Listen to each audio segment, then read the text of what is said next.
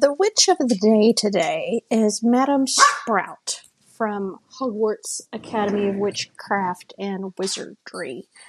If you've read the Harry Potter books or seen the movie, you'll remember that Madame Sprout introduces the kids to mandrakes, among other plants, and she greatly excelled at herbology, thus making her a perfect mentor for Neville Longbottom, who goes on to teach alongside her or as her replacement after the events of the Harry Potter book series.